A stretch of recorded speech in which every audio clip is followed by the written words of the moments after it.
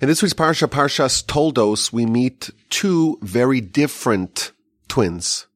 After decades of infertility, Isaac and Rebekah, they each go to their corner and they each pray. And the Almighty grants them their request, and they are blessed with twins. And these two twins are very different. The older one, Esav, he's a redhead. He's a rambunctious one. He is ruddy. He's a trapper. He's a hunter. He's a man of the field. And Jacob, he's more studious. He's the scholar. He dwells in the tents of Torah. Now, our sages point out that these two twins, they were identical. Our sages emphasize that they came from a single drop. These are identical twins, not fraternal twins, yet they seem to exhibit opposing characteristics. And each of the parents, Isaac and Rebekah, they seem to take a liking for one of the twins. Isaac loves Esav because of the trappings in his mouth. Esav would feed him the succulent meat and the barbecue and the brisket. And Isaac apparently had a likeness for that, whereas Rebekah, well, she loved Jacob. And our whole parsha orients around the tension between these two sons and how the two parents treated these two sons. Even before they were born, there was fighting, there was scuffling, there was struggling in utero. And when they were born, there was a mad dash to be born first. Esav was born first, but then Jacob stuck his hand out and snatched the heel of Esav, trying to leapfrog him. And once they mature, they go in very divergent paths. Jacob is making a stew. Rashi tells us it's the food for mourners. Abraham had just passed. And Esav comes from the field and he's hungry and he's tired. And the Talmud says, well, if the Torah tells us that you're tired, it's not telling us about how much melatonin is in your system. It's not talking about your circadian rhythm. If the Torah is talking about you being exhausted, it means that you're spiritually exhausted. You've been spiritually depleted of energy. Says the Talmud, this indicates that Esav, as he matures into an adolescent, he has gone to a very different path. And he has transgressed all manners of severe sins, and he became spiritually exhausted. And he sees the food, and he's hungry, and we have the sale of the birthright in exchange for the birthright. In exchange for all the rights that come with being firstborn, Jacob gives Esav the stew. And later on in the parsha, of course, we read about the Passover heist. Isaac is under the impression that his end is near. He's 123 years old, Rashi tells us. Ultimately, he lives till 180. So this is 57 years before his actual passing. But he is concerned that his end may be near. And he wants to give prophetic blessings that will definitely be fulfilled. He wants to give that to Esav. Now, Rebekah gets wind of it, and she orchestrates the Passover heist. It was Passover. And why that's pertinent is, of course, a question we could perhaps explore. It's Passover, and Isaac tells Esav, go to the field and go trap for me some animals and make me a rack of ribs, make me some delicious meat that I really enjoy, the way you know how to make it, like a wicked barbecue. And then I'm going to give you a blessing that will endure for you and for your descendants forever. And Rebekah is aware of this. Her sages tell us that she had a prophetic window into this conversation, and she was able to orchestrate this heist. And she tells Jacob to impersonate Esav, and they make a rack of ribs of their own. And Jacob disguises himself as Esav, and he wears his clothing. And while Esav's trying to trap his game, Rebekah prepares a feast for Isaac.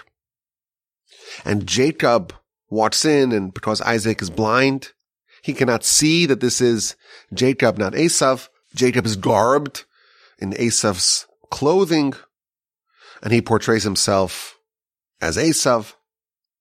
And he dupes his father into giving him Esav's blessing. And then Esav finally catches his game, and he too prepares a feast, and he brings it in. And then they discover this heist that was pulled off. And Esav vows to kill Jacob. And the parsha ends with Jacob fleeing from the wrath of Esav. So the whole parsha is about these two children, these two sons of Isaac and Rebekah, the grandsons of Abraham, and the conflict between them. Now we know, the Ramban talks about this extensively, that all the events of these individuals are really symbolic of the cosmic, of the existential conflicts, not just between these individuals, but between the nations that they spawned. Jacob is going to found the Jewish people. He's going to be renamed Israel, and his 12 sons constitute the 12 tribes of Israel. And what Jacob stands for, it's not just a family, it's an ideology. It's a Weltanschauung.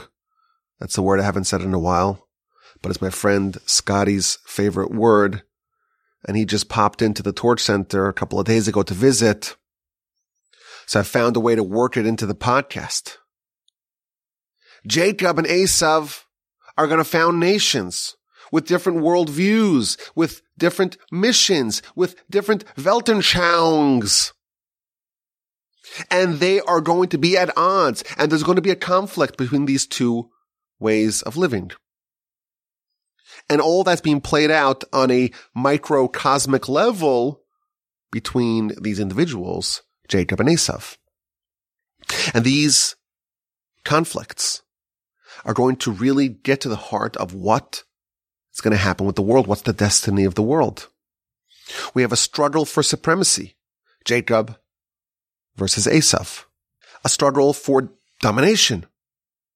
What will be the destiny of the world? And Esav is going to have a head start. He is going to emerge first. But like Jacob demonstrates in our parsha, Jacob and the nation of Jacob will ultimately prevail. We're told in Scripture that the final battle before Messiah will be the war with Esav. The saviors will ascend to Mount Zion to judge Mount Esav. And then, after that last domino falls, God will have dominion. So we're reading about a family, of course, and the struggles that they had and the conflicts that emerged. But this really gets to the heart of what conflicts lie at the fulcrum of the world and determine where things are going to go.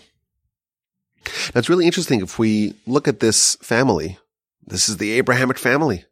Abraham started something wondrous, and he was selected by God, and he lived up to the anticipations of the Almighty for humanity, and he called out the name of God in the world, and he began a movement of monotheism, and he has a family, but among his descendants are people that chose a different path. Of course, his eldest son is Ishmael, and Ishmael's not the heir of Abraham. Isaac is. And Isaac has a son, Esav, and Esav is not the heir of Isaac. They each go in their separate ways. Now, we talked about this a few months ago. Maybe at some point in the future, those other Abrahamic strands will reunify. But it's interesting that we have these offshoots of Abraham. Now, Ishmael, it's almost understandable. He's not the son of Sarah. He's Abraham's son, but not Sarah's son. He didn't have the full Abrahamic pedigree. But we have Esav. He is the son of Isaac and Rebekah. He shares the same biological makeup as Jacob has. They're twin brothers. They spent months in close proximity in utero. Yet somehow Esav goes awry. He becomes a wicked person. He becomes a sinner. He becomes a foe for Jacob. He becomes an enemy to his family and to what they stood for. How did this all happen? Why did Esav go bad? And this is a subject that we've talked about in the past, and there are a lot of different angles and threads in it, and it can veer into being somewhat Kabbalistic as well. But I wanted to discuss one idea that's featured in the commentaries. I think it's an idea that's very important. It's one of the most critical cogs of our life design. Here at the Torch Center and here at the Parsha Podcast, we're striving to unlock and develop and actualize our potential. And we're trying to design our life so that we can maximize the opportunities that the Almighty presents to us. When we study the story of Esav, we're going to discover some very important and practical insights that will help us be positioned, ourselves and our children, for greatness. Now, this idea that we're going to convey with the help of the Almighty, we're going to present it from two totally opposite takes on the Parsha. So we have two different ways to present the same idea, and they're going to be opposite ideas, but the principle is the same. So let's begin. The Torah tells us that Isaac, one of the three patriarchs, he loved Esav. Esav that we know is trying to kill Jacob. We know is going to be the founder of the nation that is in opposition to what we stand for. He's the grandfather of Amalek, the individual who spawned Amalek, the nation. But Isaac was oblivious to that, apparently. He loved Esav. Well, why did he love Esav? Because he made a wicked barbecue.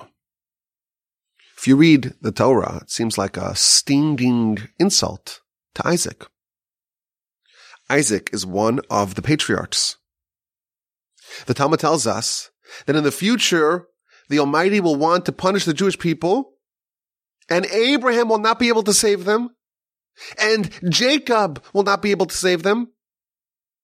Only Isaac will be able to defend the people. And when the Torah says that he had a weakness for the barbecue of Esav, is this really what he cared about? Is this why he favored Esav over Jacob? What is going on with the Torah's portrayal of the Esav-Isaac relationship? So we have to understand something fundamental. And this is an idea that we like to talk about a lot here on the Parsha Podcast because it's so important and very often overlooked. Every child is different. Every person is different. And everyone's born with different temperaments, with different strengths, with different inclinations, with different qualities, with different personalities. Both the positive and the negative, the strengths that we have and the weaknesses that we have, the flaws that we have. Each one of us is a unique, never-before-seen combination of strengths and weaknesses and shortcomings and personality. We spoke about this last week, like the Talmud tells us. Everyone's face is different. And just as everyone's face and countenance and visage is different, so too everyone's personality is different. But of course, we're not supposed to take this sitting down. We're here to improve. We're here to fix our flaws. We're here to develop ourselves, to actualize our strengths. We have to identify what are the qualities that we have going for us. What are the positive aspects of that cocktail that we were delivered with? And once we identify the strengths that we have to develop them. And we have to strengthen them. And we have to buttress them. And hone them and sharpen them to ensure that we develop them into their fullest potential. And we have to identify our weaknesses as well and try to fix them. Or if we can't fix them at a minimum, try to avoid them. To avoid instances where they're going to flare up. So we're here to improve. We're here to develop ourselves. We have a set of qualities and flaws, but we can change to a point. This is the critical point. We can change, but there's some things that we cannot change. There are some core elements of who we are that are unchangeable. And if you try to change those things that are unchangeable, it's both futile and dangerous. Like you have in an operating system. There are some files that are not core to the essence of the system, and you can delete them without any damage. But there are some elements of the software that are deeply rooted in the operating system. If you remove those or you alter those, it's going to harm the entire system. So too, a human. There are roots that we all have. And those roots are fixed. The branches can be trimmed, can be manipulated. There are parts of our personality and our collection of things, of aspects that determine who we are that are changeable. But there are also parts that are completely fixed and immutable and unalterable. And of course, the wisdom is to figure out what exactly falls under this category, the category of changeable, and what is unchangeable. That's why life is so difficult. Or one of the reasons why life is so difficult. You have to know what you can achieve if you work hard, if you invest in yourself, if you're determined and you have perseverance and grit. Some stuff are changeable. And you have to know what falls into the other category of unchangeable. And it would be dangerous even to attempt it. So imagine you have those files on the operating system and you want to delete or alter some files, but they're not clearly labeled. You don't necessarily know which one is changeable, which one isn't. The Gaon of Vilna in Proverbs, he breaks down our characteristics into 3 categories. There are things that we have a natural tendency or an affinity towards. Those qualities are relatively easy for us to acquire.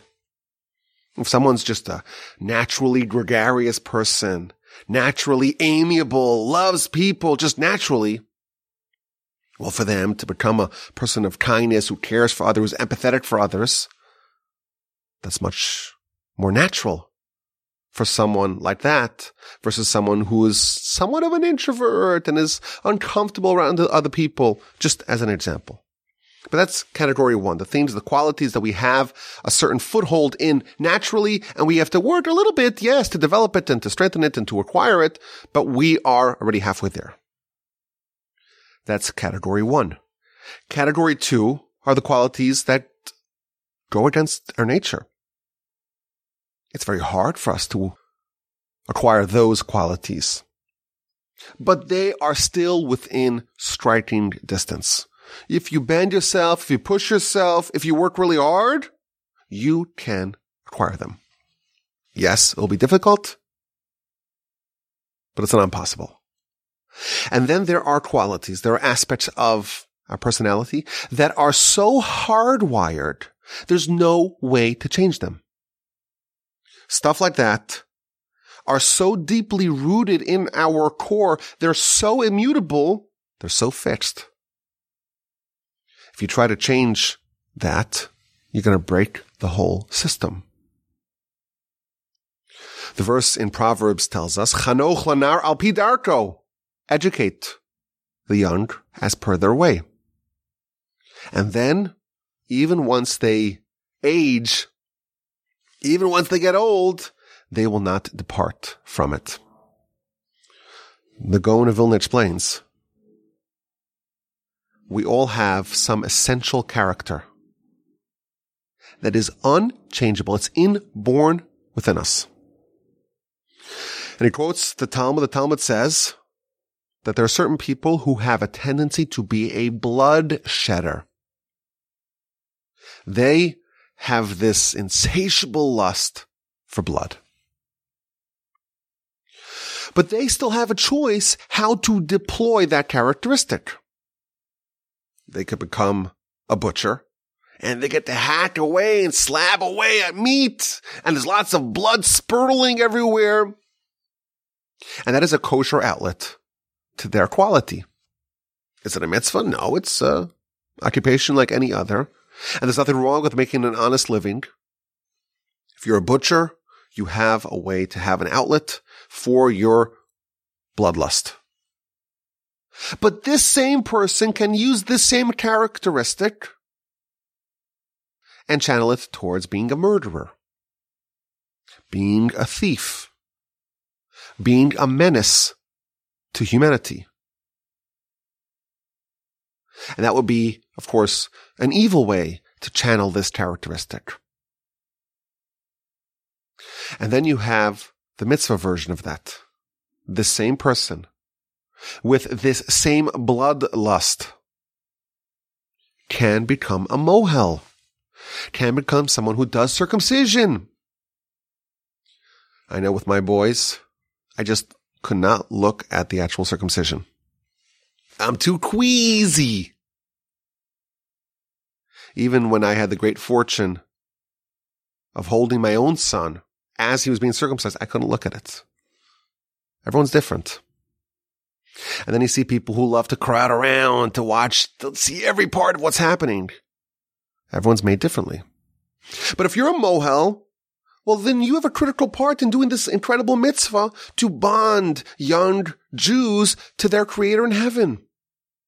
And you get your fix with the blood, and you've done an incredible mitzvah. The same quality. It's immutable. It's unchangeable. This person will be a bloodshedder, says the Talmud. But that does not impact their free will. Their free will is not whether or not they can be a bloodshedder or not. That's fixed. But how to deploy this unchangeable quality, that is their free will within the parameters of what is unchangeable. They're not condemned to be wicked. It could be good. It could be bad. It could be neutral.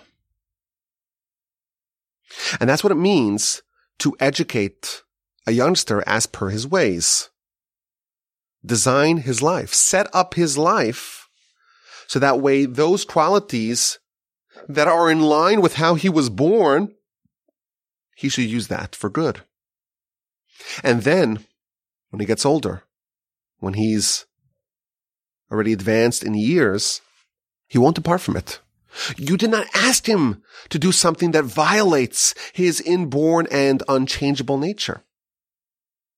And therefore, it fits. It dovetails. There's no dissonance at all times. But if you try to set up such a child in a way that they have no outlet for their bloodshedding, you may have temporary, short-term success. You may get that kid to sit down and stop asking questions and do their work and be obedient And you may say, well, we won. But that's a Pyrrhic victory, because the inborn nature is unbreakable. Esav was born with all the signs of being a blood shedder. He had ruddy skin. Rashi tells us it's a sign that he is going to be a blood shedder. He was really hairy. The sages tell us that that's a sign that he's complicated. Everything's tangled up in him. Everything's ensnared in him. He is not one of those kids that's just super easy to raise. Raising him is not going to be easy and seamless. But what do you do about it? How are you supposed to treat a child that's delivered to you like that? Well, how did Isaac treat Esav? And this is where the commentaries diverge. Some say that Isaac, he displayed total mastery in how he raised Esav. Isaac loved Esav because of his barbecuing prowess, because he was a gifted hunter. Isaac knew that Esav ain't no Jacob. This kid's a bloodshedder. And he encouraged him to try to develop this skill, develop it in a way that's not harmful or destructive. Work on your marksmanship. Improve your shot. Become a better trapper. Learn to pan-sear the meat. Get a meat thermometer. The right temperature, the best wood pellets. Make an old joke that middle-aged men, they have to get into something. It's either World War II or barbecuing. I don't know if that's true or not. But that's what he was trying to do. And that's why he loved him. He found a way to love him for who he is. Are we really thinking that Isaac, a prophet, son of Abraham, father of Jacob, one of the three patriarchs, is that what he cared about? All day he was just drooling. Oh, at nighttime we're going to have that rack of ribs. We're going to have that ribeye. Is that what we think of Isaac? He's a patriarch. He's building the nation. He's trying to fix the whole world. He's operating on the highest level. Is that what he cared about? Of course not. But he loved Esav because of Esav's unique characteristics. He knew that this is his nature. And he wanted to give him a kosher outlet for his desire for blood. Kill. Watch all that blood tumble out of the game. Trap and hunt and sharpen your sword. But kill animals! Don't kill humans. Butcher the meat. Carve it all up. But don't allow your inborn and unchangeable quality to take you down a bad road. Isaac celebrated Esav's skill. He wanted to show him, Daddy loves you, and I'm proud of you. This is a textbook example, the commentaries tell us, of exquisite parenting. What's important to you is important to me. If this is what you're into, if this is the way Hashem created you, let's do it properly. And let's celebrate it. Isaac wanted to turn Esav's characteristics into a positive. He makes some wicked barbecue. That should be celebrated. You would imagine he sent him to karate, jiu-jitsu, Little League, mixed martial arts, MMA. That's what Isaac was doing. And that's what the Torah tells us. He loved him. What's there love about Esav? Well, he does make some incredible barbecue. Let's celebrate that. So this is the first school of thought on this particular subject. Isaac loved Esav. Why? Because of his cooking skills. He knew who he was dealing with, and he tried to accommodate. And he tried to channel. And he tried to find a way to make Esav emerge as righteous. But it didn't work. Despite Isaac's best efforts, Esav went completely haywire. And he totally careened off the path. Isaac tried to redirect Esav's bloodthirsty talents to more benign pursuits. But for whatever reason, Esav chose a different path. So the first school of thought says Esav was like this, fixed, and Isaac tried, wasn't able to, but he tried to raise Esav properly. Now there's a famous and important, and I must advise you, very, very controversial essay from Rav Hirsch on this subject, on the education of Esav. And he takes the opposite approach. He says that Isaac and Rebekah, they failed to account for the differences, for the immutable and unalterable differences between these twins. And to a certain degree, there is some culpability on Isaac and Rebekah for how Esav turned out. Now, if you read this piece, it's like a stinging, withering criticism of Isaac and Rebekah. If I were to write this essay, I would be canceled right away. You need to have a lot of guts. You need to be a big person to be able to make such an argument. So this is not my argument. I'm just telling you what Rav Hirsch said. And he quotes the verse. The verse says, Vayigdalu hana'arim. These young people, they grew up. There was a raising of these twins. In some way, they were pooled together. And he quotes the Midrash. The Midrash says that there was some degree of uniformity in how these twins were raised. Until their adolescence, there was insufficient effort to differentiate them. And that is why Esav went awry. Isaac and Rebekah treated them the same as Jacob when they were youths. And because they failed to account for the individual nature of Esav, the inherent and inborn and unalterable and immutable nature of Esav, and they raised him as if he was just another Jacob, that's why he went awry. Every child needs to be directed and guided in the path that's fitting for them, in a path that is bespoke for them, in a way that is uniquely tailored for them based upon who they are, their attributes, their qualities, the inclinations, all those things that are deep-rooted within the essence of who they are. He tells us that this is true both in trying to raise someone who's a mensch, who's a good person, and in trying to raise someone who's a good Jew. The Jewish ambition, what we're hoping to raise as the next generation of righteous Jews, it's really one thing.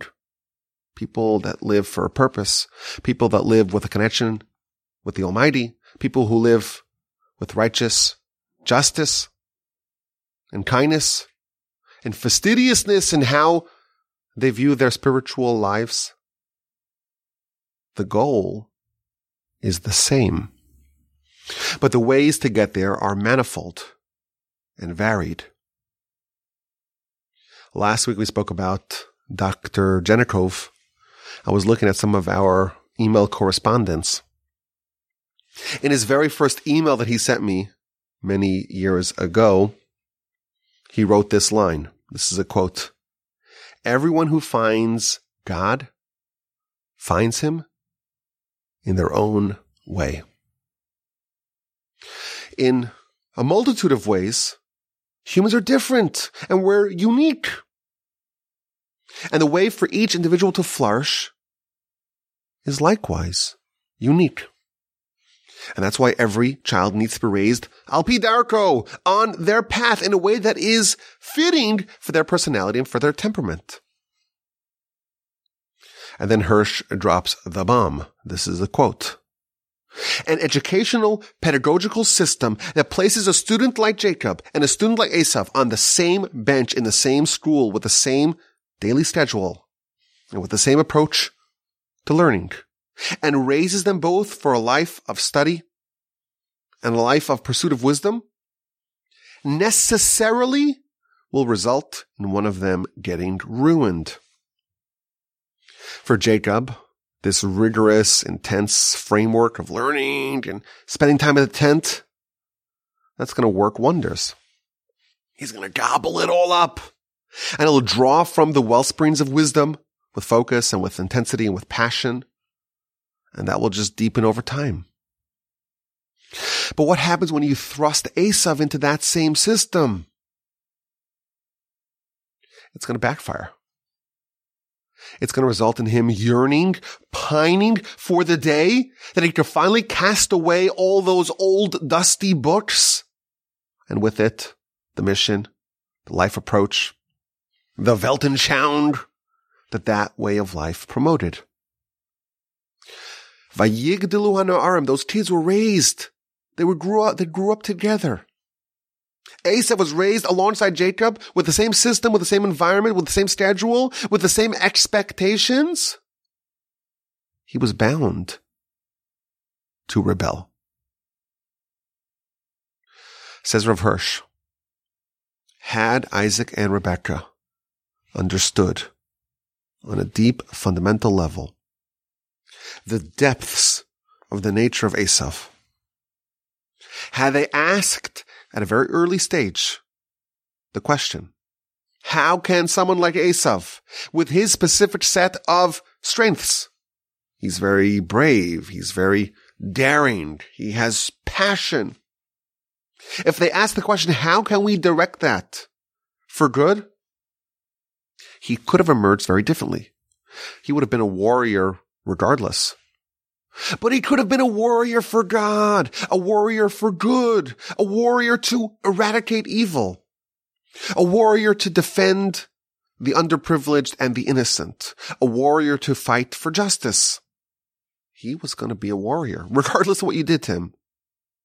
But because they directed him to the books, to the ways of the scholar, they failed to cultivate his warrior tendencies for good.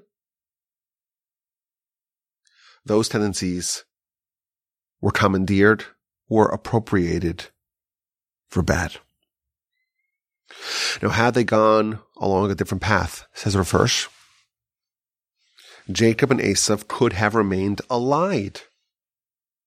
Each, in their own unique way, could have done their own unique contribution towards advancing the cause of Abraham in the world. They could have worked in tandem, in unison, each contributing their gifts towards the cause. There could have been this counterfactual world wherein the sword of Esav would be mobilized, would be brandished to advance the Torah of Jacob. That's what could have happened.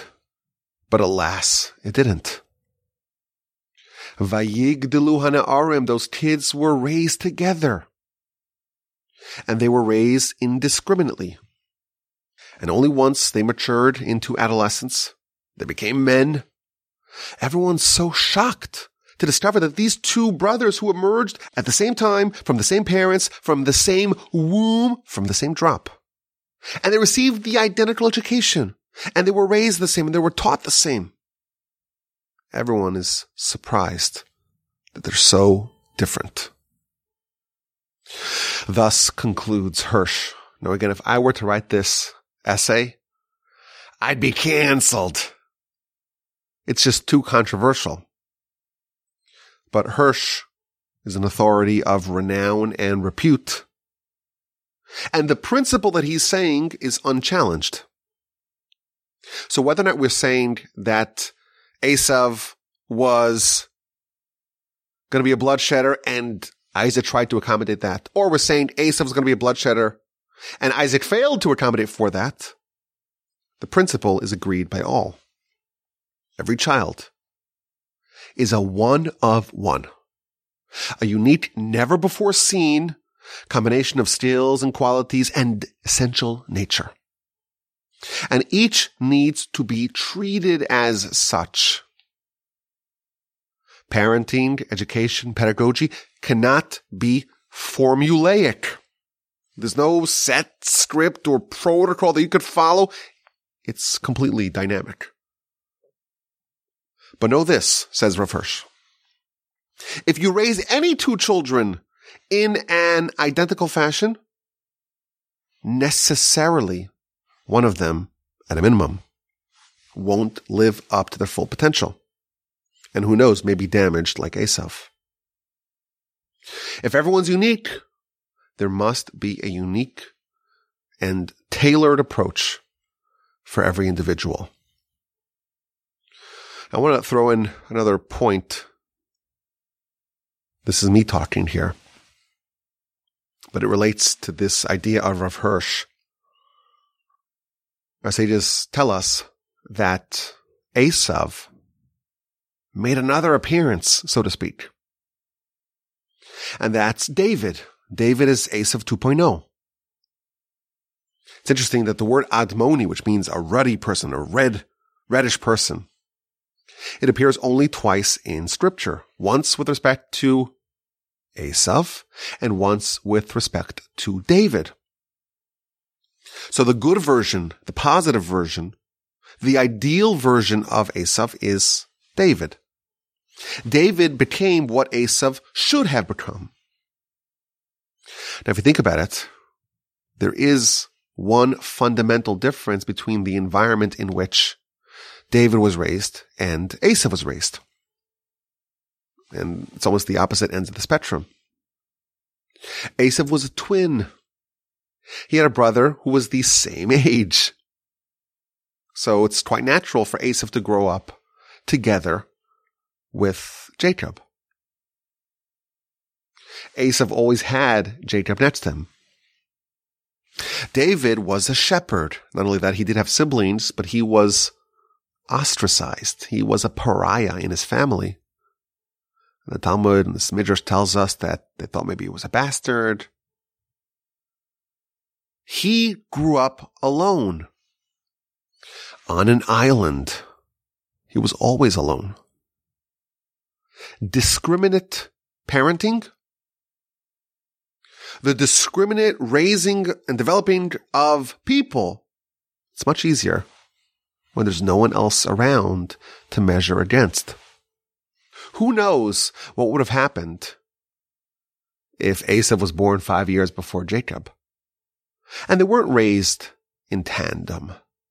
Maybe this point that Rav Hirsch is saying, it would have been somewhat mitigated because, again, when there's only one kid around, it's much easier to think about what does this child actually need.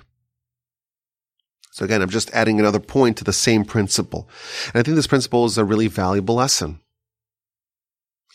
Of course, it's important for us as parents, as teachers, as people of influence.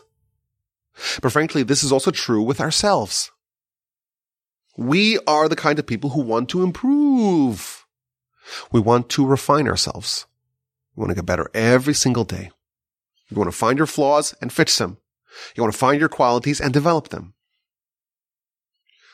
But it's a tricky subject. Because there isn't this formula that you could follow. If we were all, programmable machines, this whole human experiment will be a lot easier. But all of us are atypical, because that's the definition of a human. There is no typical. Everyone is their own mystery.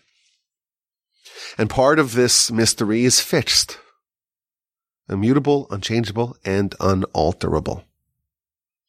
And you have to understand that. What is so deep-rooted that it's descriptive of the essence of the thing. The first thing that we're told about Esav is that he was ruddy. That's the first thing. That was at the basis, at the foundational root level of who he was. Everything that comes afterwards is more incidental. It's more changeable. But him being a bloodshedder was not changeable. That was going to stick regardless. Does that mean that he'll necessarily be a sinner? Of course not. That can be channeled towards neutral, towards good. And whether or not Isaac tried to do that is a dispute. Some of the commentaries say, well, he tried to the best of his ability. That's what it means, that he loved Esav because of Esav's warrior tendencies. And others say no, that he failed to accommodate for them. But everyone agrees that that is priority number one of anyone trying to develop. What is their essence that cannot be changed? There are other aspects that are changeable, each according to its degree. But awareness of this principle goes a very long way to helping set up ourselves, of course, our children, our students, our charges for fantastic success. We're trying to raise our intelligence here at the Parsha Podcast. We're trying to raise our IQ. We have an idea. We have an I. Now it's time for a Q for a question. We're going to ask a question that will hopefully make us a touch smarter, a smidgen smarter about the Parsha, and of course about everything else. Because there's only one thing that we know documented, clinically proven to make a person smarter, and that is the study of the Almighty's Torah. When Jacob was instructed by his mother, much to his chagrin and overriding his objections and protests, when he was instructed to go impersonate Esav, he was clothed, he was garbed with the garments of Esav. And those garments covered him, not completely, because his hands were exposed and his neck was exposed. But he put on these garments. Rashi tells us that Esav had given these garments to his mother for safekeeping. He didn't trust his wives. But what is the origin of these garments? So the Midrash tells us that these garments have a long history.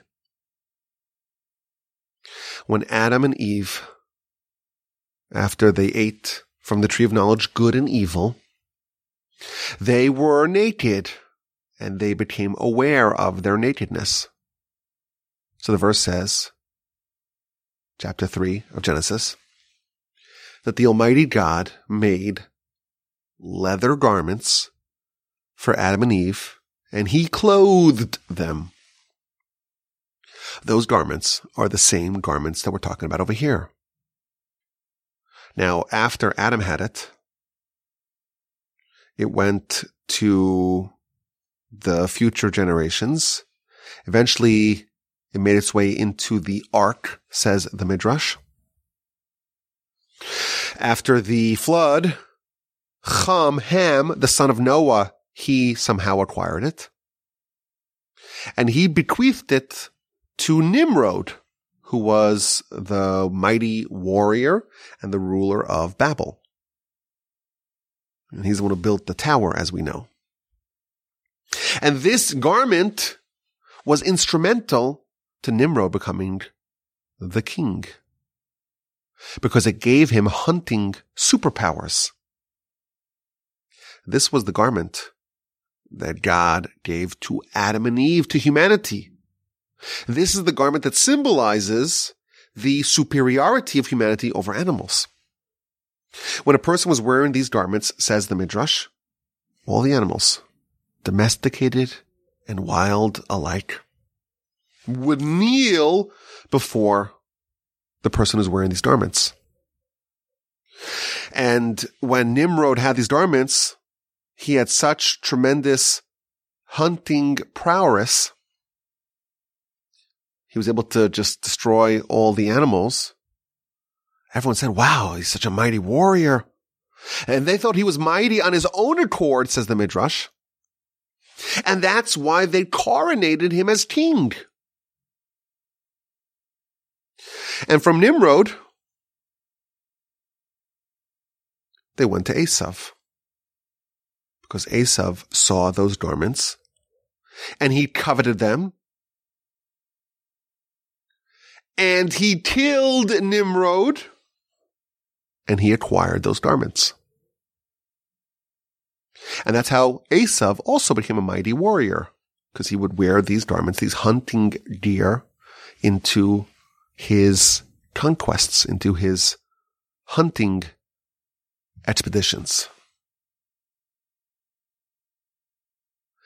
And when he wasn't wearing them, he gave them to his mother.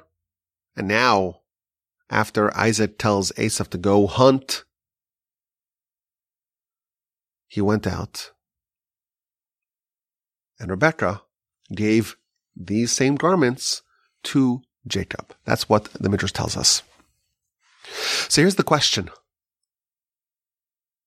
Esav went to hunt for game to deliver to Isaac. But we know he wasn't wearing his special garments.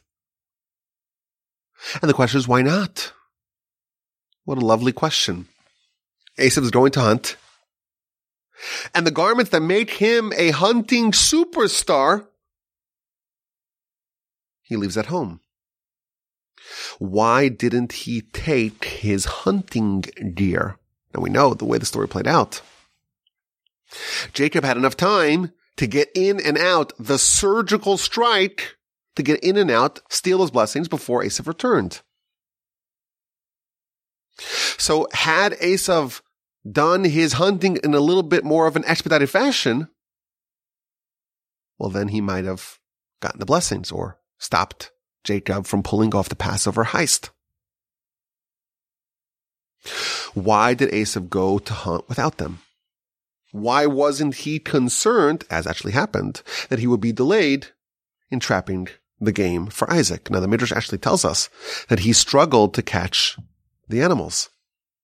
He would trap one deer, and the angel would come and release the deer and escape. When he trapped the second deer, he's got to find another one, and it would be released again, and so on. He could have solved it all with taking the garments.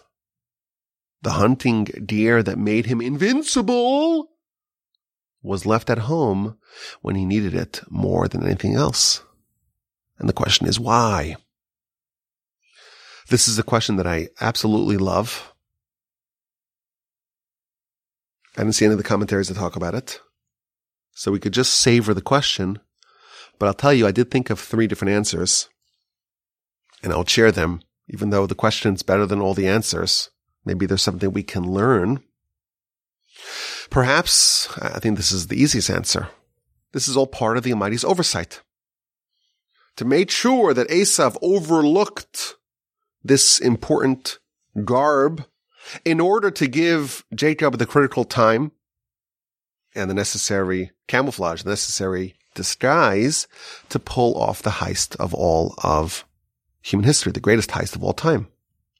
Maybe. Perhaps the second idea, we know that Rebekah revealed to Jacob of this plan to receive the blessing. But she was also the custodian of these important garments. So maybe Esav did not want to reveal to Rebekah that he was going out for a hunting excursion, fearing, justly as it turned out, that she would try to orchestrate this heist. And the commentaries say that she actually overheard this conversation between Isaac and Esav prophetically. So maybe that's what withheld Esav, or that's what prevented him. That's why he refrained from taking those garments. Perhaps another answer we can suggest. The Midrash tells us that Esav excelled in one mitzvah even more than Jacob. There was one mitzvah in which Jacob was outshined, outclassed by Esav, and that's the mitzvah of honoring parents. Now, many, many years ago, we spoke about on the podcast why in this mitzvah specifically did Esav have an edge over Jacob. But the Midrash tells us that Rabbi Shimon ben Gamliel, who was the leader of the Jewish people, he said, my whole life I was dedicated to honoring my parents, but I didn't do even 100th of what Esav did. Esav was the exemplar, was the paragon of honoring parents. And even though we don't want to emulate Esav, in one area, we can perhaps take a lesson from him. Isaac wanted to bless Esav, and he asked him to prepare a feast for him. How did Esav, the person who represents how we ought to honor our parents, how did he behave? He had an easy way to do it. He could get it done without breaking a sweat. He could put on his invincible garments, and in a second, he would have the meat that was needed.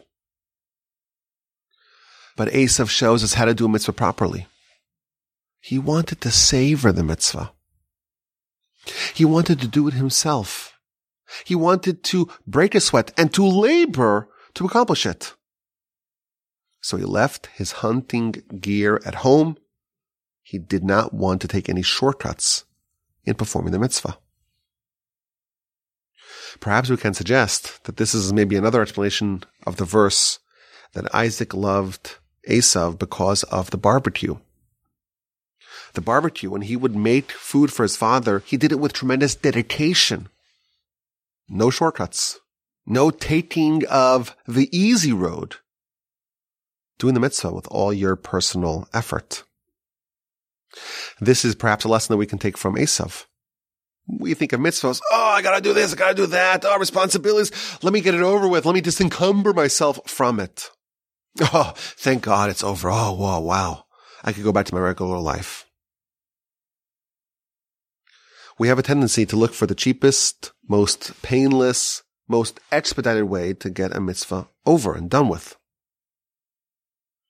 Perhaps there is a lesson that we can take from Esav to strive to cherish and relish and savor the mitzvah itself, not just trying to get to the result, to get to the end. To realize that the mitzvah itself, doing the mitzvah, is what we're here to do. That is what forges our connection with the Almighty on high, to enjoy the mitzvah, to savor it. That, perhaps, is a lesson that we can learn from Esav. From the Torch Center in Houston, Texas, my name is Yaakov Wolbe. And the email address is rabbiwolbe@gmail.com. And if Esav cherished and savored and relished doing the mitzvah of honoring his father, I savor and cherish and relish when you reach out to me and send me an email or send me a text message. Don't worry about saying, the rabbi's so busy, I don't want to bother him. This is the kind of stuff that we love here at the Torch Center to get bothered with. I hope you enjoyed. I hope you have a fantastic day and a wonderful rest of your week. And an uplifting and meaningful and productive and inspiring Shabbos upcoming. In the spirit of Thanksgiving, I want to thank you all for listening. And please God, with the help of the Almighty, we will talk again next week.